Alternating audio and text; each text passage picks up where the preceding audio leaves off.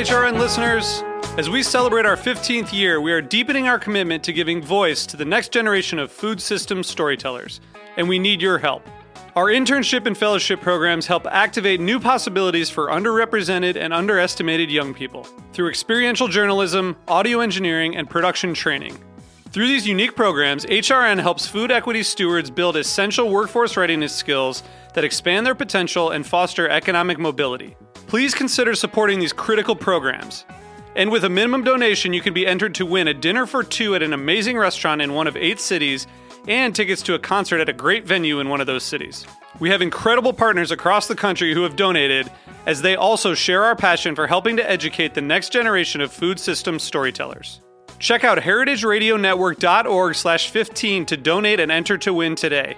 That's heritageradionetwork.org/15 to donate and enter to win today. And make sure you donate before March 31st. Thank you.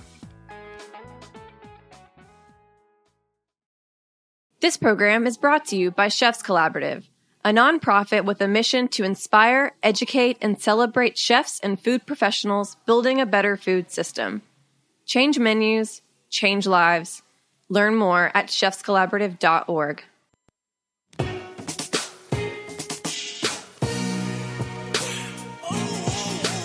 Thank you for listening to Heritage Radio Network.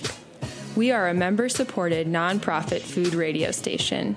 That means that every single thing we do, from broadcasting 35 weekly shows for free, to bringing you exclusive content from sold-out food events across the country, to offering scholarships to high school students, is only possible thanks to the support of our loyal members.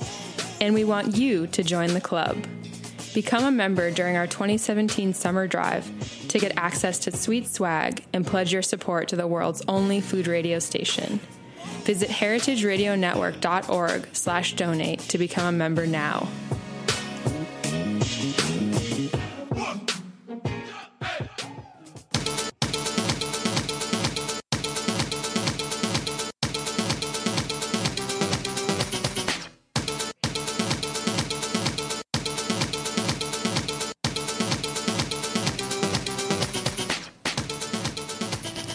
Hello, hello, Heritage Radio Network listeners. We have listeners from about 65 countries around the world, about 1 million listens a month, which is amazing.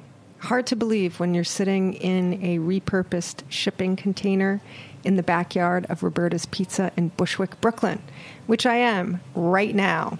And I am every week at 11 a.m. on Thursdays talking about food and technology with some of the people who make it, influence it, work in it every day. And today, that person is a return guest, one of our old friends, old favorites, our legal Tech Bites legal expert. Can we call you that, David? Yes, please. Our guest today is David, and I'm going to try desperately to pronounce your last name correctly. You'll get it. I'm going to say Plotnik, which no, is not Postalski. Postalski. Postalski. You should have heard the kids when I was younger. He is a patent and IP attorney, and he works quite a bit in the food tech space. And the two of us met initially because we are both advisors for one of the local New York City food tech accelerators, a group called FoodX. And both of us have been involved in that for, I think, a couple years now. Yeah. God, amazing how time flies. Totally. And, you know, so much of what happens in the tech space nowadays has something to do with legal, which is pretty amazing. So it's nice to have him come on and explain us a little bit what all that means. But before we get to today's episode, where we are going to talk about the terms and conditions of Instagram, because you know you have an Instagram account. Do you know what you agreed to when you signed up? My guess is probably no. So we're going to take a look at that. But before we do, we're going to go around like we always do at the beginning of each episode and talk about apps. So David, you've just been traveling. You said you had a travel app that you like. Yeah, so it's kind of travel related. I've been learning to speak Hebrew, and I'm probably too old to take classes on a frequent basis. So there's an awesome app called Duolingo. I don't know if you heard of it. So it's a pretty new app. They run all sorts of new words and tests, and they don't only teach you how to speak a language, but how to write a language and understand a language and read a language. And it's free. So that's the greatest part, is that you can learn.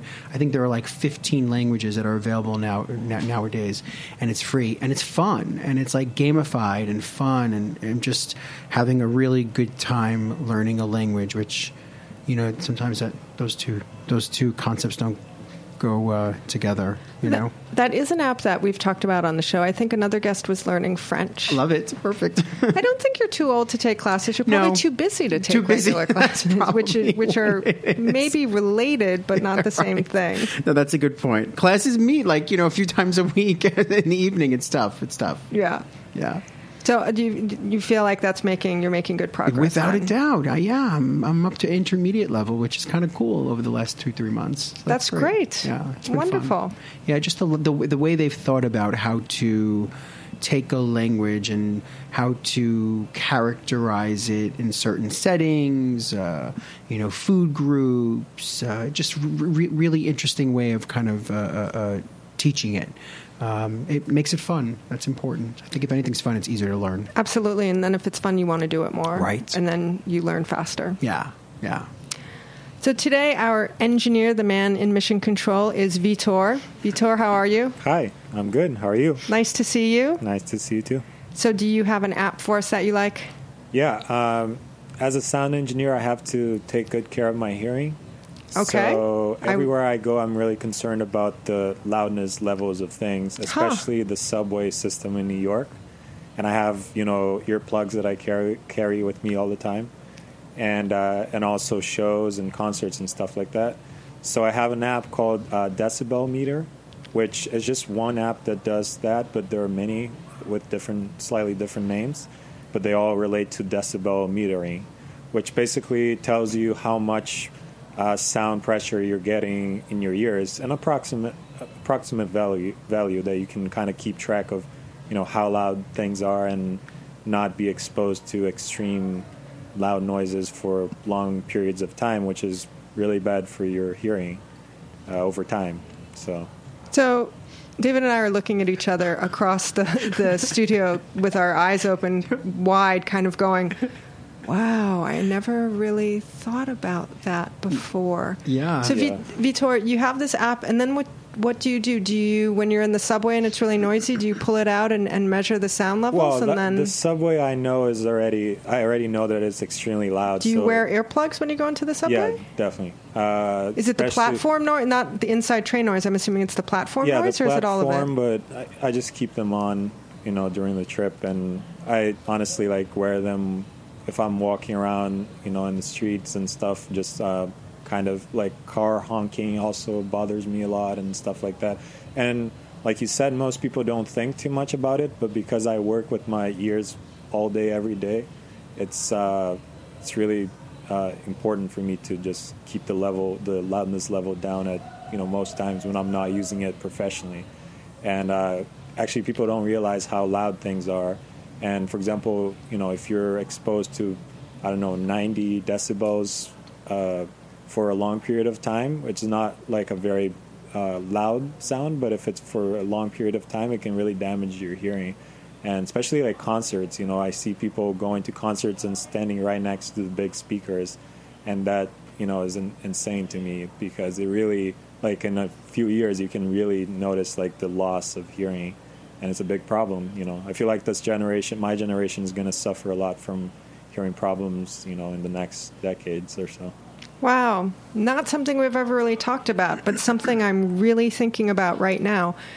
My question to you is, I typically walk around listening to music or podcasts or recordings with my headphones on. That's usually what I'm doing when I'm on the subway platform or in the subway and things like that. Where does that fit on the meter of being good to your ears, too loud, potentially dangerous? it is potentially dangerous. And I would say, though, if you're not using your ears professionally, you probably will be fine. You can experience some loss, but it's not something that's going to impair your hearing, but it can. Just not too loud, probably, is yeah, the but thing. most people, like if you're on the subway car and you hear someone else's headphones. Yes, you hear what they're listening to. That's already way too loud. You know? And the problem is the subway car is loud already, so you want to make the music louder. Right. And that's not a good thing. Wow. I often think about little kids. Because they're smaller, when I see them listening to things or headphones or like, watching something on a phone and then listening to it, I often wonder like what the ear sensitivity or, safety guidelines should be for little kids with all of that. I would think that people who are babies now listening to headphones and all that kind of stuff might be the generation that's having their human ear wasn't designed human ear shaped by digital technology. Right. Yeah, it wasn't designed to take in so much sound. And directly so with the earbuds on it and in it. So this is just a meter that lets you know that it's too much. So it lets you know what the meters are, but I'm sure, does it give you any guidelines of what's too loud and not too loud, or do you have to go to another source to have sort of a range of what the different decibel levels mean? Some do have like a chart, but on average, it's not good to, have like anything above like 90 decibels at like for a very prolonged period of time. Right. Wow. Okay. Can I just say that's awesome that you protect your ears like that. I have to. I love that. Love that you do that. Yeah. That's so amazing. Now I'm thinking, I'm wearing headphones right now, as we all are, and I'm thinking about my commute home on the L train, and what that's going to be about, and how loud is going to be too loud. Right. I don't know. Okay. Well, my app today is called Canva. Canva, C-A-N-V-A. And if you do social media, or you're in marketing, or you like making memes or sending funny things to your friends and people you're connected with, it's basically an app that helps you make little posters, postcards, photos with text on them, designed text, design photos around things. So, if I wanted to take a picture of David and put some, scrolly copy around him that said, world's most amazing attorney. We need to do that. This is a great app. It's free. You download it. It has a lot of templates that are already sized for different social media outputs: Facebook profile, album, Instagram, poster, Pinterest, all of those things. And it allows you to edit and choose the fonts and the sizes and the colors, and it has some imagery also. So if you're wondering how people make those great little memes that are on Instagram and Facebook and things like that, they may very well be using an app like this. So it's pretty easy. It's pretty intuitive. It's fun. I should probably use it more and make more memes for Tech Bites. What's it called again? C-A-N-V-A. Canva. Got it. Canva? Canvas. Something like that. Oh, probably like canvas without an S, yes, perhaps. Yes. Because maybe canvas was already taken. I think it is actually. It's a school app. It's like a kind of electronic blackboard app. There you go. I have it on my phone, actually. All the great ideas. Already taken. Well, we had David on earlier, episode 95, Protect Your IP on Social Media. And in the last episode, he was giving us legal advice as to how to protect your brand, your ideas, your image, your name, as you go out and share things in digital media, social media, Twitter, Instagram, Facebook, all those kinds of things. And it's a really great episode. I learned a lot of things. I think of myself as being pretty well informed about the digital space, and I learned quite a few things myself. So if you're interested in that, or if you're online and you want to protect yourself, which is probably most of the people listening, episode 95, Protect Your IP on Social Media. One of the things that we've been talking about quite a bit on Tech Bytes is not just protecting your intellectual property, but also protecting your personal information, who you are, where you live, your phone number, your banking information, as well as protecting your internet life, your browsing history, where you go, all those kinds of things. And it came into the news earlier this year with a Senate vote where the Senate voted to allow companies to sell your browser history, meaning just where you go online. And the interesting thing about that is, first off, it'll take a few years to implement, so it didn't actually change anything now. But one of the questions that was raised and one of the issues that was raised is that in many instances, or quite regularly, people are already giving away their IP browser history. They're already giving away certain pieces of their personal data as they sign up for online services and as they download and agree to terms of service for all these different apps. And as you all know, we start each show asking people about their favorite apps. And I've also started asking people, did you read the terms of service when you agreed to them as you were downloading it? And I have yet to encounter a person who said, yes, I did. And I'm guilty as well. I'm guilty as well. Even though I'm a lawyer, I'm also guilty of it. So we thought it would be interesting to take an episode with our resident legal expert and read through the terms of service, the terms of use for Instagram, which is arguably one of the most, if not the most popular apps right now. It's also a good one to talk about because people they upload their own content and their own images and their own photos. Products, everything, yeah. Becomes a part of the Instagram universe. And those things are also attached to the terms of use and the conditions. Interestingly, I was doing a quick Google search to find out what the current numbers are in terms of Instagram users. And I found a CNBC article that said there are about 250 million active daily users of Instagram stories. It's staggering. 250 million daily active.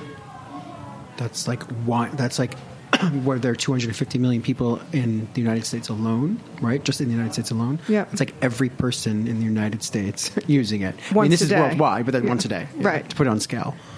Just crazy. Amazing. Right? Yeah. Wow. So I basically went on to the Instagram website and copy and pasted all the terms into a Word document so it would be easy for us to... And I just made it in regular 12-point Times New Roman type. I made it, space and a half spaced, and I think the document is 25 pages, 28 pages or something like that. So there you go. Pretty standard size, by the way. Yeah. Have you been involved in writing any terms of use or agreement or service? Of course. So because it's all related, because terms of service are directly related to intellectual property of a particular company or service, meaning their intellectual property, and also related to the intellectual property that people are going to be posting on that site. Yeah, so we write them all the time. We actually say to people they're usually highly detailed documents that are specific to the company that has created it. And we say that because so many times people will come in and say, "Oh, well, we're gonna do exactly what Jennifer just did, right? We're gonna copy the Instagram one. We're gonna replace all of everywhere it says Instagram. We'll put our company name, and then we'll just post that." And we say, no, that's not what you should be doing for some of the reasons we're going to talk about in a second, but also because that was specifically tailored to the Instagram journey. So if you're selling pizza, or if you're delivering pizza online or something, or you're providing some other type of service that's unrelated to social media, or some other type of product, then probably not smart to use the same terms of service, right? Because of all the implications that we're going to talk about in a second. Why do terms of service have to be so complicated? Why does it have to be so long? I mean, Instagram's a pretty simple process endeavor. You take a photo, it's on your phone, you upload it to Instagram, you maybe say some stuff, you change the colors a little bit, you post it, people look at it, they like it, they don't like it, they make comments. And you go on, right. And that's it. And it holds on to all of them on your page, and that's it. So how do we get from that to a 28-page document? Right? Exactly. So it all started with the dawn of the internet, unfortunately. I think we are such an interconnected digital world, and there are so many verticals that happen with just that one photo, right? There's maybe you're taking a picture of somebody else's product, which sometimes happens, right? Or maybe you're taking a picture of somebody else's image, or even your own image, and then you're supplementing it with another image, and you're making a collage like they often do on Instagram. So all of those have their own rights and responsibilities. And the fact that it just lives on the internet. And so you have to think about the digital user and what are all the things that Instagram wants to protect themselves from, right? Unfortunately, we live in a nefarious world sometimes, and there are people that use some of what we would consider non-threatening images or whatever in threatening ways, or they use it to create, or they use it as part of their scheme to create a cybersecurity breach or a phishing expedition to introduce a virus into another company's business. All of this is all related, believe it or not, to just a simple image of you, with your, my slice of pizza. Correct. Yeah. There's so much information, there's so much data, there's so much metadata all connected to that Instagram wants to make sure straight up that they're not responsible for any of it. I mean, that is, at the end of the day, there's 28 pages of them saying we are not responsible for anything that you put on there. You are, you're responsible for it. That's really what you can shorten that to one page, So they're not responsible for sort of anything that would happen as a result of you posting that photo, from cybersecurity all the way up to maybe infringement. Correct. Or people telling you they don't like you or your pizza. Bullying, yes. All that kind of stuff. Yes. And they say that, right? That's say that. Yeah. So we'll get into that. So they're protecting themselves by saying we're not responsible. You're on your own. Right. Enter at your own risk, basically. Yeah. What are they saying about their relationship to your photo that they're putting up? Because that's the other piece that's also very interesting particularly about social media or anything where you put up your own content and add it to the pile. Instagram's pile gets bigger and bigger, and then Instagram becomes more and more valuable. So in a simple sentence, and then we'll sort of break, we'll drill down. What does it say? What are the 25 pages saying about your relationship to your photo and Instagram's relationship to your photo? Everything I'm about to say right now not only holds true for Instagram, but holds true for all social media sites, which includes YouTube and stuff like that. These are basically sites. These are free, right? These are sites that you can post things on. Free in a monetary sense. Exactly. They're not charging you money for the service, but yet, yes, correct. They're getting a back end. Yes. So they're basically saying that whatever you put out there on our site for public consumption belongs to them. No longer belongs to you. You give up all your rights to it. So if it was used in a nefarious way and it was traced back to Instagram, you give up any claim against Instagram. Instagram, though, as you're saying, has all this, now has all this data and all of your intellectual property, and they can do anything and everything they want to with it, sell it, share it, create reports about who you are as a user or who you are as a digital user, and there's really nothing that you can say or do to there is nothing you can say or do to prevent for that to happen, but you can prevent that from happening. So those are two separate things, right? If you're already a user, and you're posting things out there, then you lose all of your embedded intellectual property rights in the fact that these are creations of yours, that you think that you're creating something, a picture or whatever, or, adding to it. And at the same time, it's being transferred to them to do whatever they want with it. So me posting a picture on @TechBytes, HRN, right, on Instagram. I post a picture of us in the studio eating a piece of pizza. Instagram could take that photo and put it on a stock photography site and sell it. Correct. They could turn Instagram into the world's biggest stock photography site ever and sell the image, and you could be, on public transportation in Tel Aviv listening to Duolingo and see a picture of yourself eating pizza. Totally, Jennifer. And be like, I'm in the Twilight Zone. Yes. And it would be totally legit. And these things happen every day. Do they really? There are cases of... So I teach at Parsons School of Design. We talk about this regulation and the regulatory or lack thereof of social media and the digital space, and some of the ethical and moral issues that occur. There are tons of cases of people who have found themselves or their children, their babies, their grandparents to be like instant spokespersons, right? Their images have gone all over the world, selling all sorts of different things. Like all of a sudden, here we are thinking that these people are like models, right, for these brands, but they're not. They're literally like images taken off the internet, likely from these sites, and then used by brands, right? So some random person sitting in the marketing department of some international brand somewhere in Brazil, and they need like a really fresh face. So let's cull from the public images that are out there, right?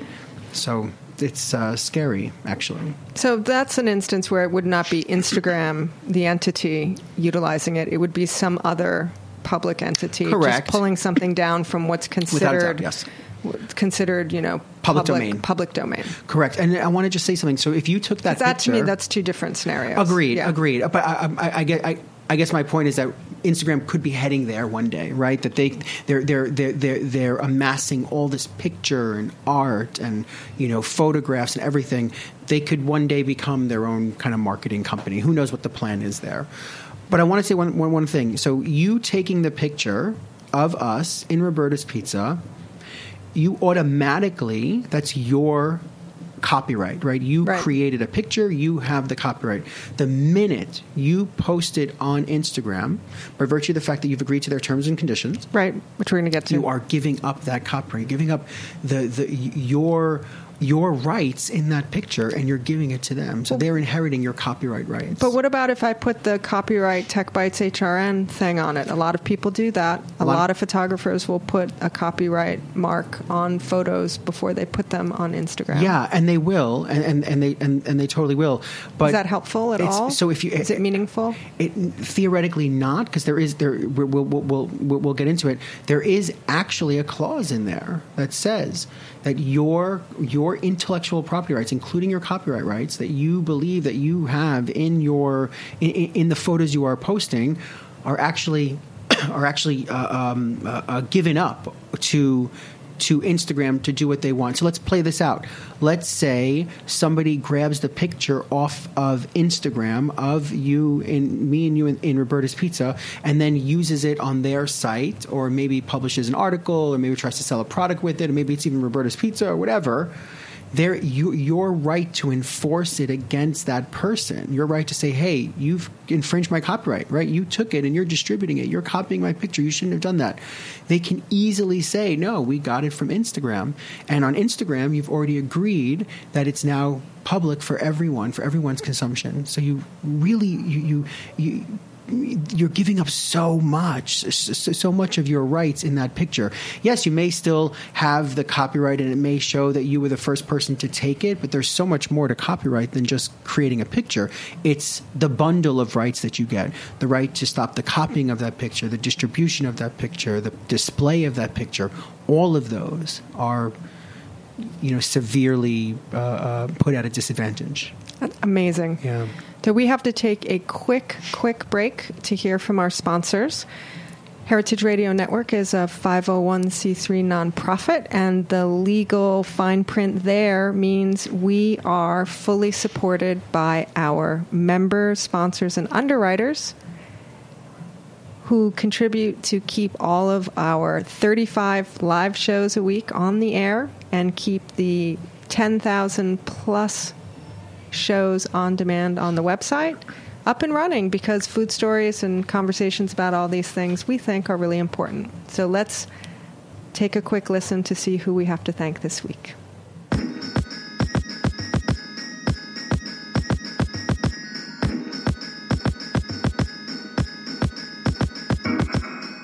This program is brought to you by Chefs Collaborative, a national nonprofit network with a mission to inspire, educate, and celebrate chefs and food professionals building a better food system. Chefs Collaborative members work to make sustainable practices second nature for every chef in the United States. Chefs Collaborative was founded in 1993 by visionary chefs including Rick Bayless and Alice Waters, who acknowledge the influential role of food professionals on our food choices, our collective personal health, the vitality of cultures, and the integrity of the global environment. Chefs Collaborative believes that the greater culinary community can be a catalyst for positive change by expanding the market for good food and helping to preserve local farming and fishing communities. Change menus, change lives. Learn more about Chefs Collaborative at chefscollaborative.org.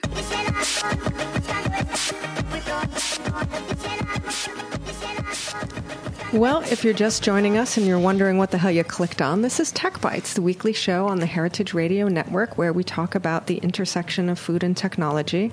And today we are having a very interesting, sobering, a little bit scary conversation about terms of use for apps in social media.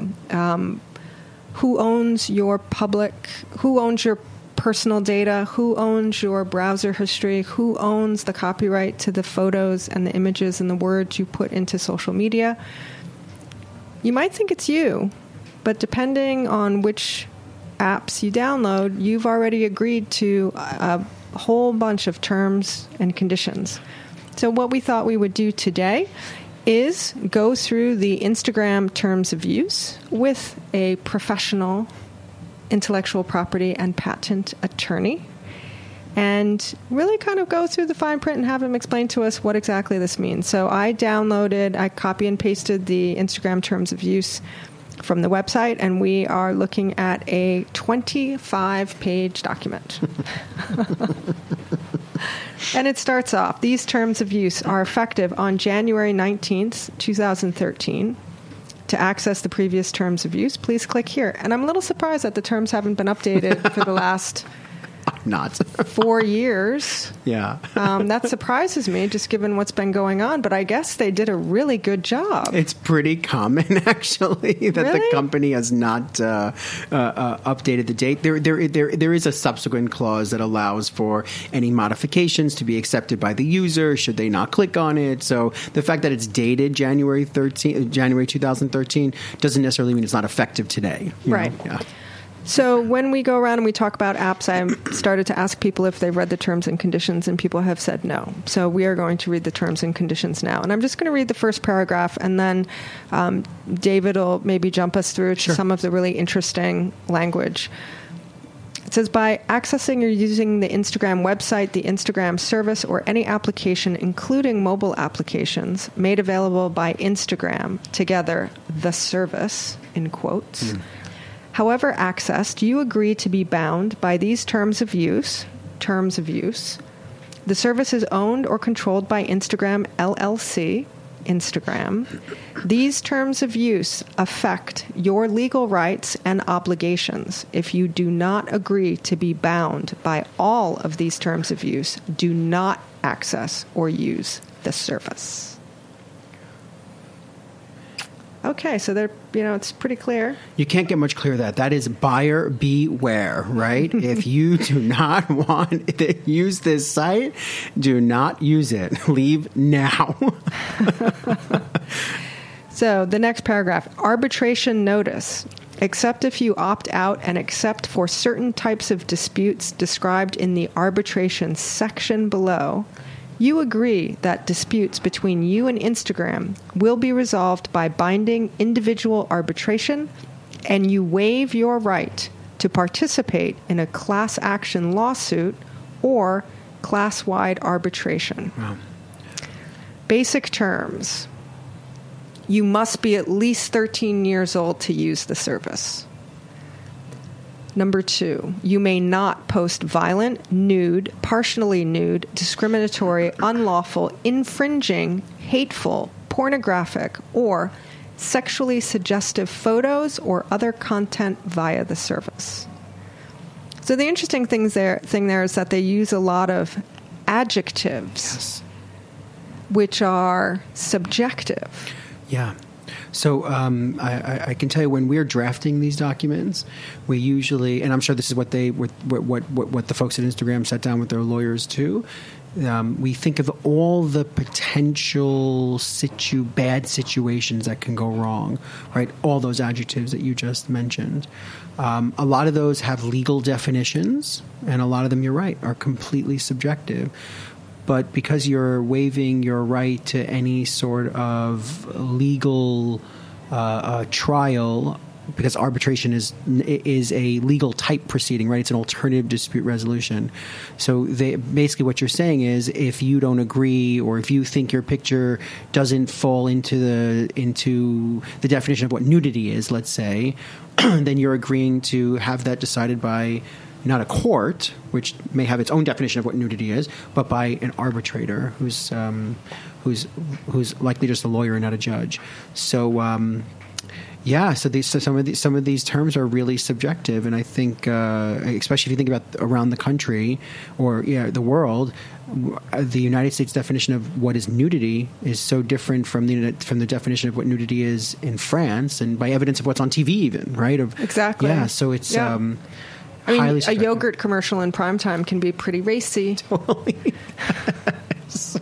Right. So does yogurt on breasts mean is that nudity on Instagram, or is that I don't know. good marketing? It's covered. I don't know. Yeah. Has it been is it pasteurized? I don't know. Raw yogurt. Right. I don't know. Okay. But that also gives them a lot of latitude. Correct. A lot of latitude for interpretation. Smart. Yeah. Smart drafting. Number 3, you are responsible for any activity that occurs through your account, and you agree that you will not sell, transfer, license, or assign your account, followers, username, or any account rights, with the exception of people or businesses that are expressly authorized to create accounts on behalf of their employees or clients. Instagram prohibits the creation of, and you agree that you will not create an account for anyone other than yourself.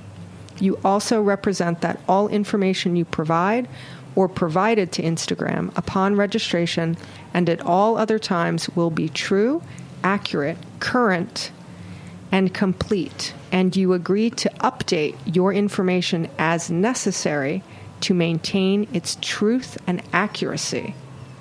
Wow, social media wants me to be truthful and accurate on my account. Yeah, that's the honor system right there. Does that include how old I am and how much I weigh? And it's supposed to. That's why we have. Unfortunately, that's why we have 8-year-olds probably on Instagram when they should be 13. I know we do. I know people who have children who have Instagram accounts who are not 13. Agreed. Yeah, that means somebody's not following the honor system. Why is it important for Instagram for people to be truthful on these account things? That's a really good question. Is it because they want to sell the data and they want to make sure that it's right? They want to sell the information about the number of female users born in this date from this country or whatever? It's all about metrics, right? It's all about big data. If you think of these companies, Twitter, Instagram, Facebook, yes, they're free, but just to pounce on something you said earlier, what the non-free part is how they're monetizing all this true data, right? And so, they're hoping that we're all going to be true, so that they're hoping that they could create an awesome advertising campaign for a company that might be trying to access all the data that's being purported on their site about that company's product, Right. And so, yeah. And it only works if it's true, yeah, theoretically. Yeah, there's very little confirmation on what's true or not. So I'm going to let you jump ahead because, as always, when we have David on the show, we talk a lot and time goes by very quickly. Too fast. Much, much too fast. Like a good attorney, he did his due diligence and went through the whole thing and has a couple of points, I think, that he wanted to bring up specifically. Top of page 6, if you want to follow along. Basically, this is the part of where you as users are basically granting a royalty-free, transferable, sub-licensable, worldwide license to use the content that you post through Instagram. So you're basically saying that anything that you put on there, you are giving it to Instagram to do whatever they want throughout the entire world. And so we were talking about before, that includes like your rights in a particular created photo or something like that. And so that's a really important, just kind of let that sink in a little bit. If you ever want to gain back some of the protection of anything that you post, then you probably shouldn't have posted it to begin with. I know that's a really hard thing to come to terms with, because how do you have a business in today's world that, or I guess I'm taking the business factor, because that's really the only factor I think I can rationalize this, right? So, and I'll just continue with that thought. How do you have a business in today's world without using sites like Instagram, right? Without having followers and people that can click on your pictures and go straight to your product? From a personal point of view, you have to worry about other things, right? Which is my picture going to be used for nefarious purposes? Is my data going to be used for nefarious purposes? Is the fact that I posted a picture from Disney World going to signify to some, hacker somewhere on the dark web that I'm now in, Disney World today, and I'm now vulnerable to attack tomorrow, right? That's what happened with Kim Kardashian, that whole thing, right? They robbed her in Paris because she posted that she was in Paris wearing a $5 million necklace. And that her bodyguard was at a club with Correct. her sisters. All that. Like, people are looking at that and watching that and analyzing that. Ooh-wee. It's scary if you think about it, that people are looking at this. And I wasn't sure if I was going to talk about it, but last week I went to a cybersecurity conference. Oh, that sounds really interesting. They had a terrifying and interesting. Terrifying. They had someone from the FBI there show us the dark web, and it was how you get onto it. Because it's not that hard to find out how to get onto it, but you don't want to get onto it because you might be flagged by the FBI for looking at it. And there were all these sites about, by this person's Instagram account, by this person's Facebook account, like normal everyday people who probably let their accounts maybe lapse or maybe forgot their passwords. Inactive. And so all that data is now up for grabs, for like some criminal mastermind somewhere. So I just say that because, like, from a personal point of view, if you don't want all that information out there, yes, I'm saying right here, right now, get off social media, right? But clearly that's not going to happen, and we're going to do it. But I think to your original point, you have the ability to opt out, right? You have the ability to turn off location services, meaning you can post things that maybe you can't tell where you are in the world.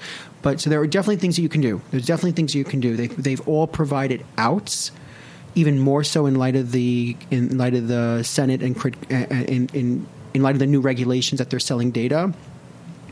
all sites, businesses, everybody is supposed to get on board with this over the next year to really create awareness and transparency to users and allow them an option to not have their data shared, or not let sites know where they are. Right? Don't track me. But it takes like a conscious effort from us to do this. Is it possible to go back and undo or close some of the boxes that we've opened that's a good over the question. past, year, 2 years, 5 years? It's the 10-year anniversary of the iPhone. Yep. Can we close the door on some of these things that we opened by backtracking, or is it too late? It's a really good question. What did the cybersecurity people say?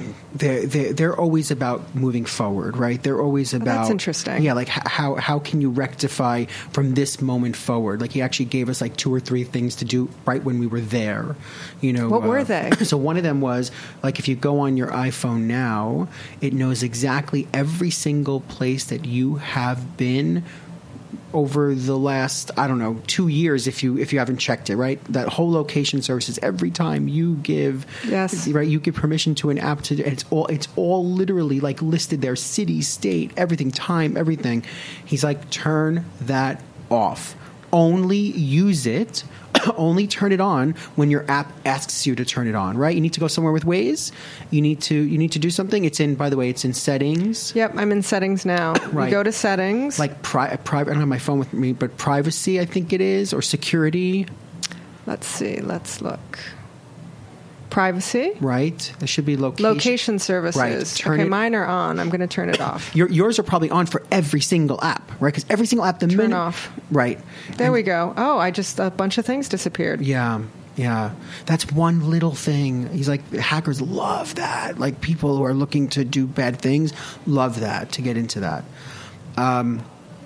Something else that kind of I want to talk about. So I was in Toronto a few weeks ago and I was watching a show, and it was some reporter who said, "You know what? I want to see how quickly I can access people's personal information by creating a simple app, a horoscope app, using the standard terms and conditions of Facebook, because she knows that people are going to say yes to those, and then showing those people all the information I was able to cull from the agreeing of the terms and service, and then seeing their reactions." Like, this was her project. And so she started a regular harmless, right? Like a regular harmless horoscope of the day. Right. She copies the I'm terms. I'm a Pisces. Right. What are my lottery numbers? Correct. She has 8 people. She gets 8 people. She gets them to immediately say yes to the terms of service, because that's the first thing you do to get into the app. And she told them it's just like Facebook's. It's very, and she was trying to show them that we don't read it, and nobody read it. Nothing like that.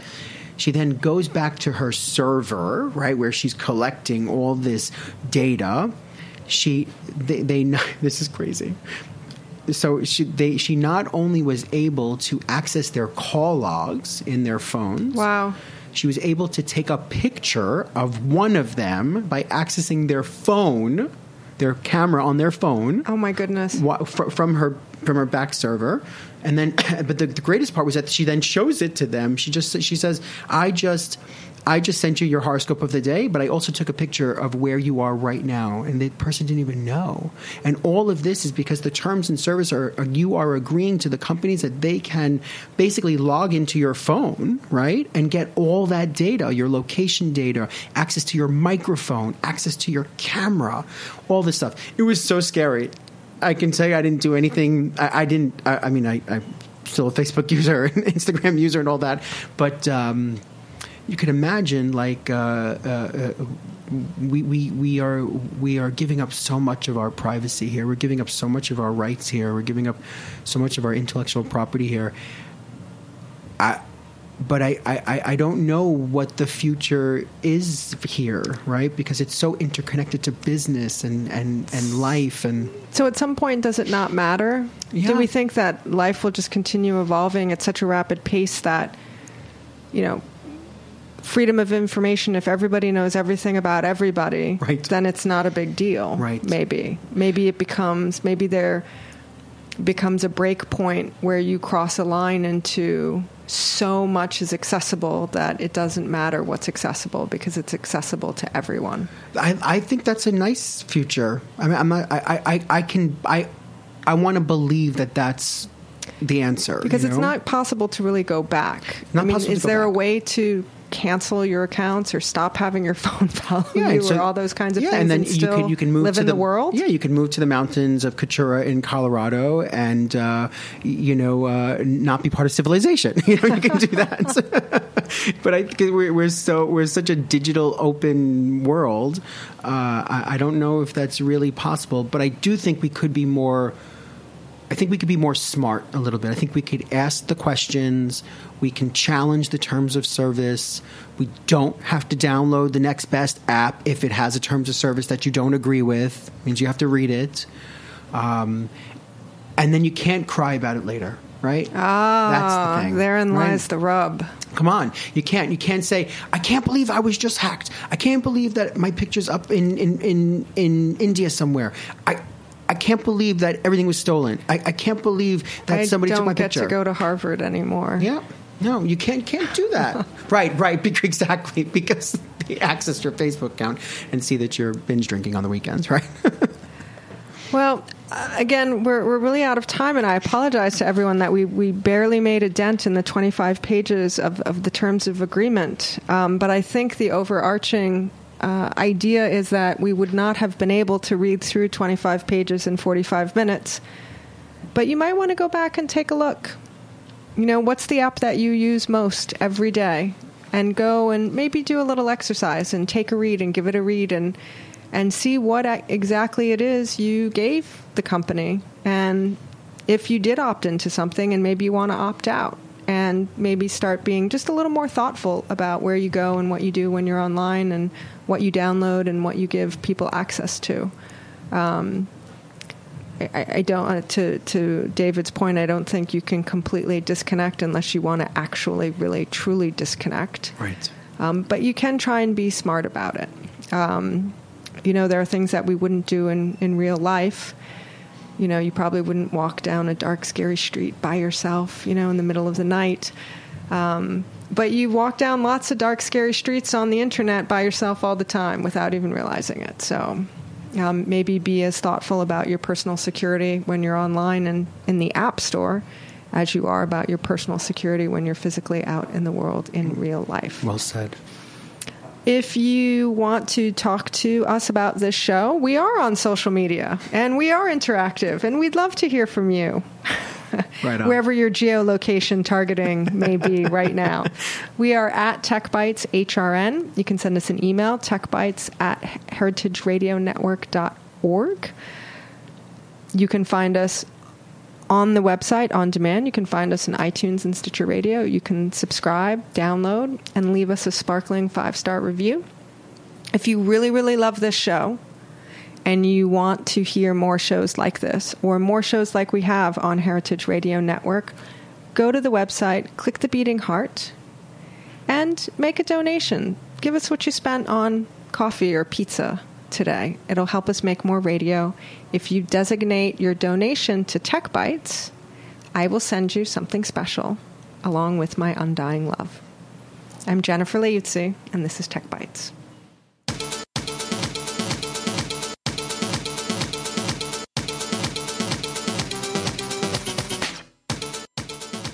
Thanks for listening to Heritage Radio Network, food radio supported by you. For our freshest content and to hear about exclusive events, subscribe to our newsletter. Enter your email at the bottom of our website, heritageradionetwork.org. Connect with us on Facebook, Instagram, and Twitter at heritage_radio. Heritage Radio Network is a nonprofit organization driving conversations to make the world a better, fairer, more delicious place. And we couldn't do it without support from listeners like you. Want to be a part of the food world's most innovative community? Rate the shows you like, tell your friends, and please join our community by becoming a member. Just click on the beating heart at the top right of our homepage. Thanks for listening.